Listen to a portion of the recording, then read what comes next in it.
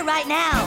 He'd make a plan and he'd follow through. That's what Brian Boitano do. When Brian Boitano was in the Olympics skating for the gold, he did 2 sow cows and a triple Lutz while wearing a blindfold. When Brian Boitano was in the Alps fighting grizzly bears, he used his magical fire breath and saved the maidens fair. So what would Brian Boitano do if he were here today?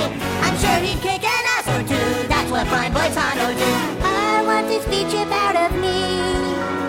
It has stunted my vocabulary, and I just want my mom to stop fighting everyone. For Wendy, I'll be an activist too, cause that's what Brian Boitano do. And what would Brian Boitano do? He'd call the kids in town and tell them to unite for truth. That's what Brian Boitano do.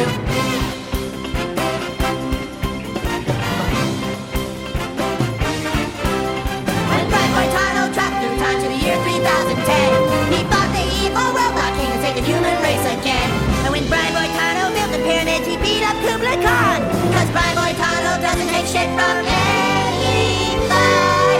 So let's all come together and unite to stop our moms. And we'll save Terrence and Phillip too, cause that's what Brian Boitano do. And we'll save Terrence and Phillip too, cause that's what Brian Boitano do.